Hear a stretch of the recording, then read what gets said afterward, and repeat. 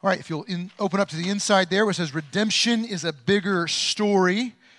This week I was having a conversation with my 16-year-old son. He's working out a lot more now, and I used to, so I have this memory of working out so we can have conversations. And we were talking about the merits of handstand push-ups. Handstand push-ups are what they sound like if you've never done them. You do a handstand and you do a push-up, and I can do those 15 years ago or 20. I don't know how long. It's been a long time. But they're really a fruitful exercise. And so I was discussing with Joshua, our 16-year-old, the merits of them. But as I started talking about them, I started trying to think back, when's the last time I actually did one of these? And I determined that it had been so long I did not want to test it out in front of him because I didn't want to look stupid in front of my son.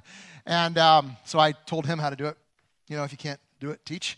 And the reason I was concerned is the way you do handstand push-ups is by doing handstand push-ups. By putting yourself in the position and having resistance against you, and by that you get stronger. Resistance actually makes us stronger. It's common in exercise, and we need strengthened on a regular basis. We need strengthened on a regular basis as the people of God. One of the means of that as the people of God is that every week we come to the communion table. This is a means God gives us for strengthening or bolstering our faith. We say, Jesus says, do this in remembrance of me. And as we've been looking at in the biblical mind, remembrance is not just an intellectual exercise, it's an active taking. So when Jesus says, do this in remembrance of me, he's saying, actively take me. You get me in this. And this is a way of bolstering our faith. Pressure is a natural way for things to grow, and we need strengthened, and our faith is part of that.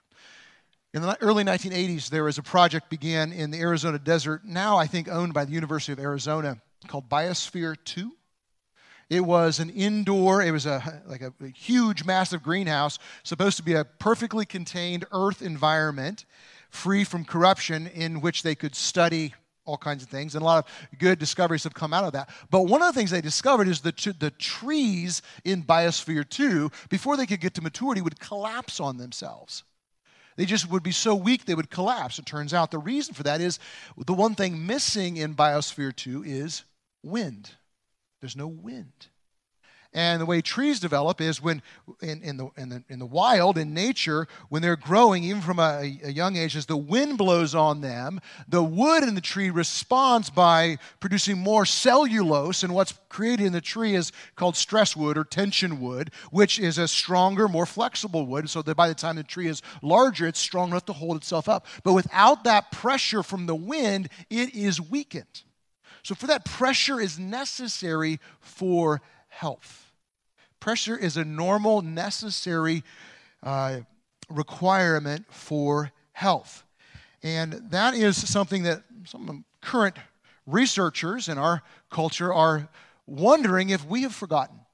So there's an interesting book, an intriguing book to me, called The Coddling of the American Mind by a social psychologist named Jonathan Haidt from NYU, not written from a Christian perspective at all.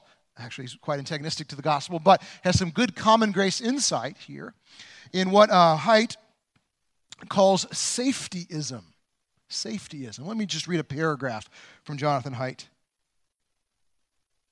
Safetyism. Safety is good, of course, and keeping others safe from harm is virtuous, but virtues can become vices when carried to the extreme. Safetyism refers to a culture or belief system in which safety has become a sacred value, which means that people become unwilling to make trade-offs demanded by other practical and moral concerns. Safety trumps everything. Safety trumps everything else, no matter how unlikely or trivial the potential danger. Haidt is particularly concerned about children and then those who are moving into college, but it's broadly applicable for the rest of culture. When children are raised in a culture of safetyism, which teaches them to stay, quote, emotionally safe, unquote, while protecting them from every imaginable danger, it may set up a feedback loop. Kids become more fragile and less resilient, which signals to adults that they need more protection, which then makes them even more fragile and less resilient, and so on, and so on, and so on. Now, So safetyism, Jonathan Haidt has received a fair bit of criticism for that. The criticism I've read is this might make people feel unsafe, virtually saying exactly what he says. So I find it intriguing. I find him somewhat insightful. I find him actually more than that. I think he's very insightful. I commend the book to you, yet it is not Scripture. But what Scripture says is something like this. James 1, the book of James begins with these words. Consider all joy, my brothers, when you encounter various trials. For you know that the testing of your faith produces steadfastness. And let steadfastness have its full effect, that you may be perfect and complete, lacking in nothing. The testing, the trying, the trials against your faith actually produce a strength in you that brings life to you. Pressure creates health. That's a normal way of being in the Scripture. The next book, 1 Peter. Peter writes that we have an inheritance in the gospel that's imperishable, unfading, held in heaven by God for us. And that makes us rejoice. So he says, in this you rejoice, though now for a little while, if necessary, you have been grieved by various trials, so that the tested genuineness of your faith, more precious than gold that perishes, though it is tested by fire, may be found to result in praise and glory and honor at the revelation of Jesus. Here's what this is saying, guys. There is no such thing as an untested faith in the Bible. Now, we may think that's normal, like we should never have things tested, and if things are testing us and pressing against us and causing us to doubt and be frustrated and fearful, that's something must be wrong. Over and over, the Scripture says, this is the normal way of being in the world. Now, we have done a really great job, maybe in the 21st century, of creating a lot of comfort, and you know what? I like the comfort, honestly, like everybody else. However, we run the risk of thinking that's normal. That we should never be challenged, that we should never be stressed, that we should always be safe. And that means our faith never can be pressured and tested, and that's just not the picture of the Scripture. There's no such thing as a faith that does not require us to stand against and stand up under ungodliness. That's always required in every age, of every people, everywhere. The faith walking with Jesus requires us to stand up against and up under ungodliness as the Scripture defines it, not as our culture gives the virtue of the weak to us, but like as our Scripture actually talks about ungodliness, we have always been required to stand up under that in Jesus, because when we come into Jesus, we come into conflict with the powers of this age, the spiritual forces of wickedness in the heavenly places, the Apostle Paul says. It's normal. It's a normal thing. And that's what the people of Israel are experiencing in the Exodus that we're looking at today. So in summary here, maybe we can say there's no such thing as a safe faith in this chapter of existence for us. The next chapter, Christ returns, all things are made new, different story. But right now, there is no such thing as a safe faith. It's always been the case for the followers of Jesus, for the people in the Exodus, and for you and me today. And the response of God has always been the same too. It's twofold. I am your Redeemer. That means I have done what is necessary. This is my nature is to bring rescue or redemption to you. You're secure, and I'm a Redeemer who will go with you right now. I have redeemed you, and I am redeeming you. You all have a story of rescue that's unfolding in your life, and you're part of a huge story of a people that have been and are being and will be rescued, redeemed by God Himself. So the idea today that this Scripture is getting at is simply this, that redemption or rescue always involves a bigger story of God's glory that is for our good. Redemption always involves a bigger story of God's glory for our good. And it's a bigger story than we can see in the moment. We're always part of a bigger story here. So if you remember what's happening in the storyline of the Bible, we're going through the Old Testament for the next several months. The people of Israel have gone to Egypt. They went there because there was a famine. But then over time, over the decades, as they turn into a couple centuries, the Egyptians become scared of the Israelites because they're flourishing so much because God is blessing them, and they enslave them. And this is the kind of slavery where basically the state under Pharaoh owns a people group, and to manage them well, they funnel all of the Israelites into this sort of northeast corner of Egypt called the land of Goshen. They thought they were being wise in that. It comes back to bite them a little bit later, but as our folly always does, they stick all the Israelites in the land of Goshen and basically turn them into slave labor. They force the Israelites to create all the building supplies for the building projects of Egypt, especially the bricks that they make with mud and straw and all that kind of stuff.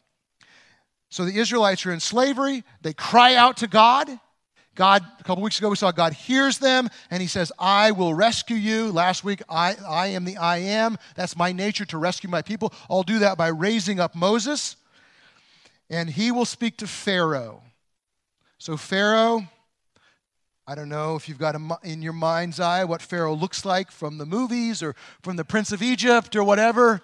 I think it's best to think of Pharaoh as a fascist dictator. This is the most powerful nation in the world. And the man of that nation, here are the titles that he goes by. We don't get this from the scripture. We get this from Egyptian literature. Here's what Pharaoh's titles were. Savior of Egypt. The universal God. Lord of the living and God of heaven and earth. That's some self-image right there. Pharaoh takes the title to himself of God of heaven and earth. He believes that he is God incarnate. Manifestation of the sun god Ra incarnate, perhaps. So let's look at Exodus 3. I've got all this in your insert here. This is when God alerts Moses to saying, I'm going to free my people through you, Moses. And Moses says, what if they say, who's the God that sent me? And here's what God says. God said to Moses, I am who I am. And he said, say this to the people of Israel, I am has sent me to you. God also said to Moses, say this to the people of Israel, the Lord, the God of your fathers, the God of Abraham, Isaac, and Jacob has sent me to you. This is my name forever, and thus I am to be remembered throughout all generations.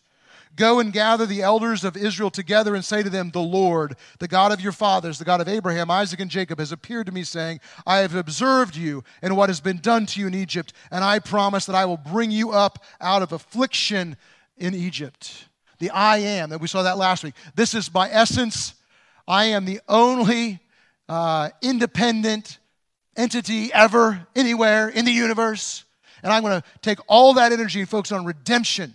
And Moses says, I don't think it's going to work. It's not in there, but it's Exodus 4. Moses is like, what if they don't listen? I need a sign. So, God gives Moses a couple signs, like that he'll be with him, like miraculous signs, like he puts his staff on the ground, it turns to a snake, he picks it back up, turns back to a staff. And Moses is like, that's amazing. And God's like, I'm God, right? So I'll be with you, here's the sign. And then Moses says, I don't talk well. I don't talk good, Lord. And so maybe Moses has a speech impediment. Who knows? Moses says, okay, or the Lord says, okay, your brother Aaron speaks better than you. I will appoint him as your prophet. You tell him what to say, and he will speak for you generally. That's Exodus chapter 4. And so they go to Pharaoh. This is Exodus 5:1. It's in your insert. Afterward, Moses and Aaron went and said to Pharaoh, thus says the Lord, the God of Israel, let my people go, that they may hold a feast to me in the wilderness. But Pharaoh said, who is the Lord, that I should obey his voice and let Israel go?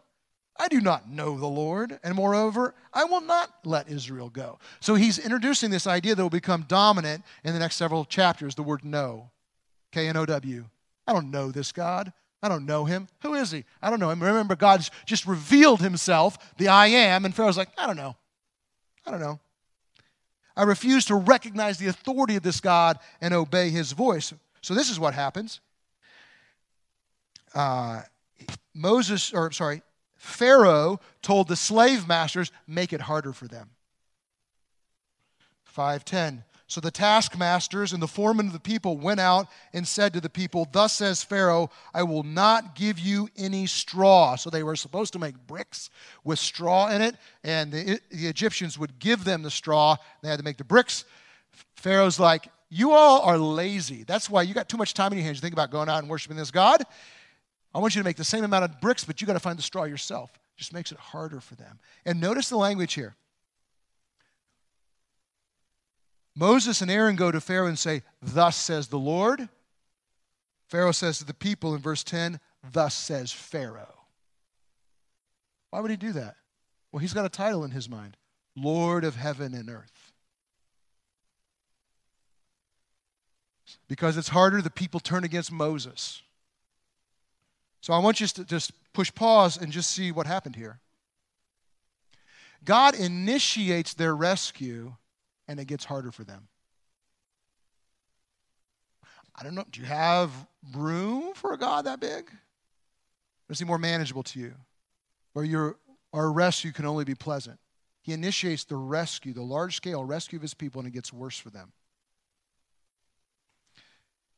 So the people cry out against Moses, and then Moses cries out to the Lord. And this is how God responds in Exodus 6. I unfortunately didn't put both verses in there. I wish I had put verse 6 and 7. I only put 7. But here, verse 6 and 7, what the Lord says to Moses. "Say therefore to the people of Israel, I am the Lord, and I will bring you out from under the burdens of the Egyptians, and I will deliver you from slavery to them, and I will redeem you with an outstretched arm and with the great acts of judgment. I will take you to be my people, and I will be your God, and you shall know that I am the Lord your God who has brought you out from under the burdens of the Egyptians. You shall know me. You shall know me."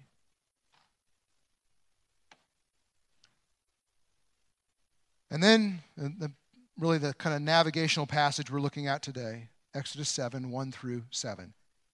This is God speaking to Moses and Aaron just before they go to Pharaoh for the first time, before the plagues start.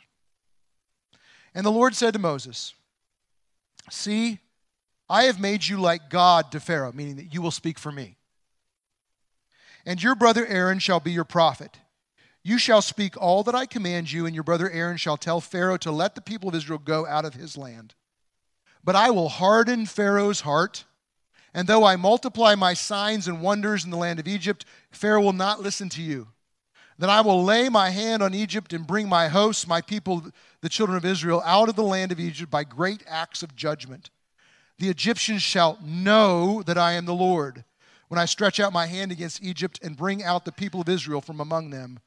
Moses and Aaron did so. They did just as the Lord commanded them. Now Moses was 80 years old and Aaron 83 years old when they spoke to Pharaoh. So just as an aside here, not the main point of the text, just one of those little interesting details. These guys are old. 80 and 83. Now, quite a manageable age today. These guys lived a little longer maybe than most people, but that's pretty old to be leading the revolution. Out into the desert, up a mountain, down a mountain, up a mountain, down a mountain, right? All I'm pointing out is that the Lord is happy to use weak people who are faithful, which I think is good news if you feel weakened. He uses weak people who are faithful. Not the main point, but a point. Okay, let's step back here and think about this. And first of all, we're going to get to the hardening of Pharaoh's heart. Some of you might think, oh, that doesn't seem fair. How will God harden a heart? He's already hard-hearted, right? This is a dictatorial, fascist emperor of the most powerful nation in the world who thinks it's cool to enslave a whole people group. He's not a soft-hearted individual, okay? God is actually giving Pharaoh what Pharaoh is already, but we'll get to that in a second. This is a bigger story than they're getting. If you think about it from the perspective of an individual Israelite, they're enslaved. By this point, their parents were enslaved. It's been decades since they've been crying out, and the Lord said, I hear you. I will deliver you. And then nothing for a while. I'm going to raise up a man named Moses. I'm sure they might think, well, how about just do it faster? We don't need Moses. We just go. Open the sea. We'll walk. We're good. I mean, God turns out going before them in a pillar of smoke and a pillar of fire, right? He doesn't need a little 80-year-old man helping him. But he waits. This is hard. They've suffered for a few generations now. But the reality is, the story of rescue is bigger than we can see in the moment. What is happening here in the Exodus is becoming a template for what God does in history. If you step back and think about it, the moment Adam and Eve get kicked out of the garden, they're in exile. And the whole arc of the Bible is being in exile, coming to the promised land in Revelation 22, where the whole earth is a renewed garden city. And then you have the Exodus here, sort of under that. You have the Exodus from slavery to freedom. Then when they finally get into the land, because of sin, they get carried away in the Babylonian captivity, and they go back from slavery to somewhat freedom in their land. And then Jesus comes on the scene and uses the exact same language of redemption from slavery to freedom, picking up a lot of this language in the Exodus. Taylor's going to preach next week on the Passover Lamb, who is Jesus, right? And so there's this major story going on that the individual Israelite who's suffering doesn't understand that they're a part of, but they are. Pharaoh is pictured through the rest of the Bible as a satanic figure, as Satan. He's called the great dragon in Ezekiel. He's called the great dragon in Revelation 12. Jesus is pictured as a better Moses, a better prophet, a better Aaron, right? A better high priest. So the reality is they're in this big story of redemption, and they probably don't see all of it, just like you, just like me. Much of the stuff that's happening in our life, in God's own story of rescue in our life, we don't know why it's happening. We have no idea. He does. But that's not new. It's happening back here, even though we're reading about it now. So I think one application of this is, though we do not know the what and why of everything that's happening in our own story of rescue, in this story that we're in, I think we can see here that, like, as we respond faithfully, it does become instrumental in the lives of other people. Sometimes we know them, many times we don't. Yes, our children, but beyond that. This is a big story these guys are in, and they only see a part of it. You're in the same big story. So am I, and we only see a part of it. Some of the suffering, we don't know why. A lot, maybe all of it, we don't know why. Why so long? Why so hard? Why so much betrayal? Why so much heartache? It's not always manifestly clear to us in the moment. That's not new. It is a big story. It's a story of God's glory. The word to know in the chapter 7, 8, 9, and 10, the plagues, comes over and over and over. In fact, half the plagues are prefaced by, so that you will know that I am the Lord. So you will know I am the Lord in the earth. So you will know that I am the Lord. So Israel will know. So Egypt will know. So Pharaoh will know. So what we see in these plagues, and we don't have time to go through all of them, is we see these plagues are judgments against the gods of Egypt. What I mean by that is, like, the plagues like water to blood, frogs, gnats, swarming insects. You might read those today and just like, oh, that's cool, but why did God choose that? Like, why the frogs, There's a reason. Egypt was the most powerful nation in the world, and they believed they were sustained by a pantheon of gods, the chief of which was Pharaoh. And if you dig into each of these plagues, they are specific judgments on those different gods of Egypt. We'll look at a couple of them. And so the Egyptians will know your gods are not all that. But it's also so the Israelites will know. You think about it, you're enslaved by these people who are more powerful than you. Maybe you're tempted to think, well, maybe their gods actually are more powerful. They need to know, too, that these gods they thought were stronger than Yahweh are not. That there's no hope for deliverance in them. Okay. And then we'll walk through some of these plagues here. And it says Pharaoh, by the way, the hardening of Pharaoh's heart, just so you know, there's the times that it's mentioned. It says God hardened Pharaoh's heart 6 times. It says Pharaoh's heart is hard 7 times. And Pharaoh hardens his own heart 3 times. What's this communicating? That God's bigger than us. Like last week, I don't know if you remember, I had that yardstick up here, like, here's what God reveals, and everything else in going infinitely is who God really is. we have our own little understanding. How can it be that God hardens Pharaoh's heart and Pharaoh hardens his own heart and his heart is hard? Which one is right? And the Lord's just like, yeah, I'm not worried about that. Like we need to have a single cause. Who did this? And the truth is, yes, that's all true. Pharaoh is a hard-hearted person. Pharaoh hardens his heart and God hardens his heart. It's all the same thing. So let's look at a couple of these plagues. Water to blood. I put all these in your insert here. Let's see, 7.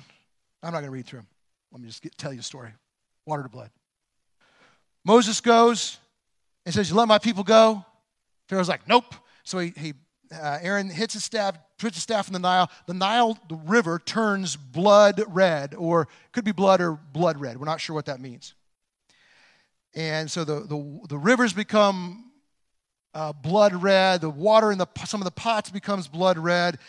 And yet Pharaoh's magicians can do some trick where they apparently can turn water in a pot to red as well.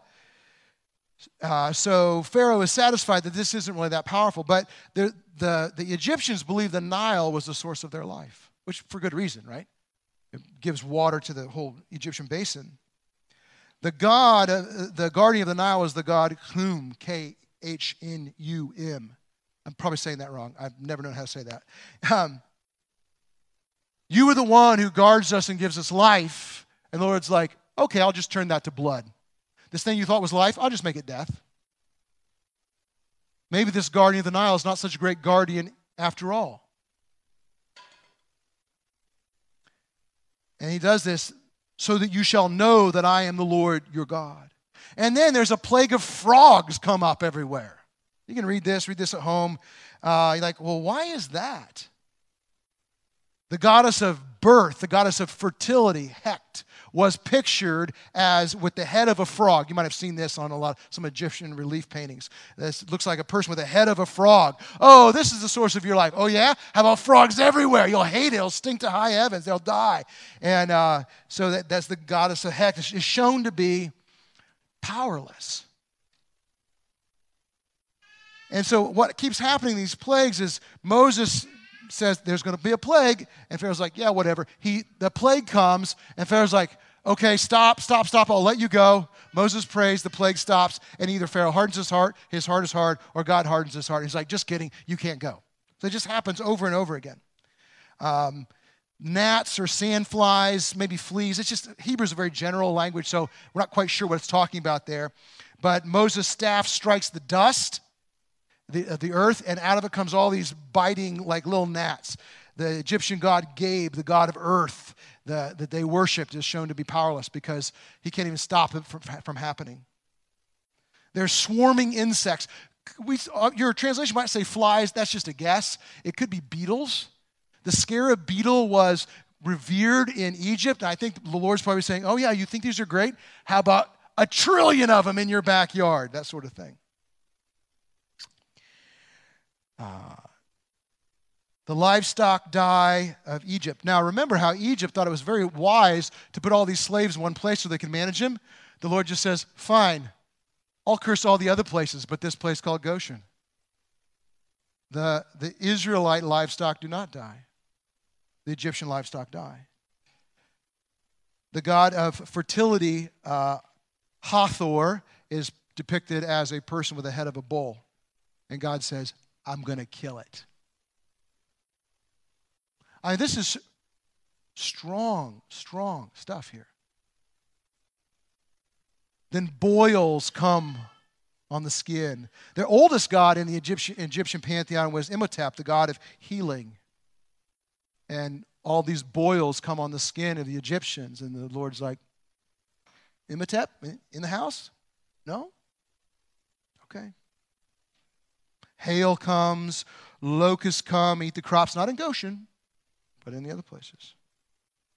Then there's a plague of darkness, reminding Egypt that their sun god, Amun-Ra, is not that powerful after all. Reminding the Egyptians of this, reminding the Israelites of this.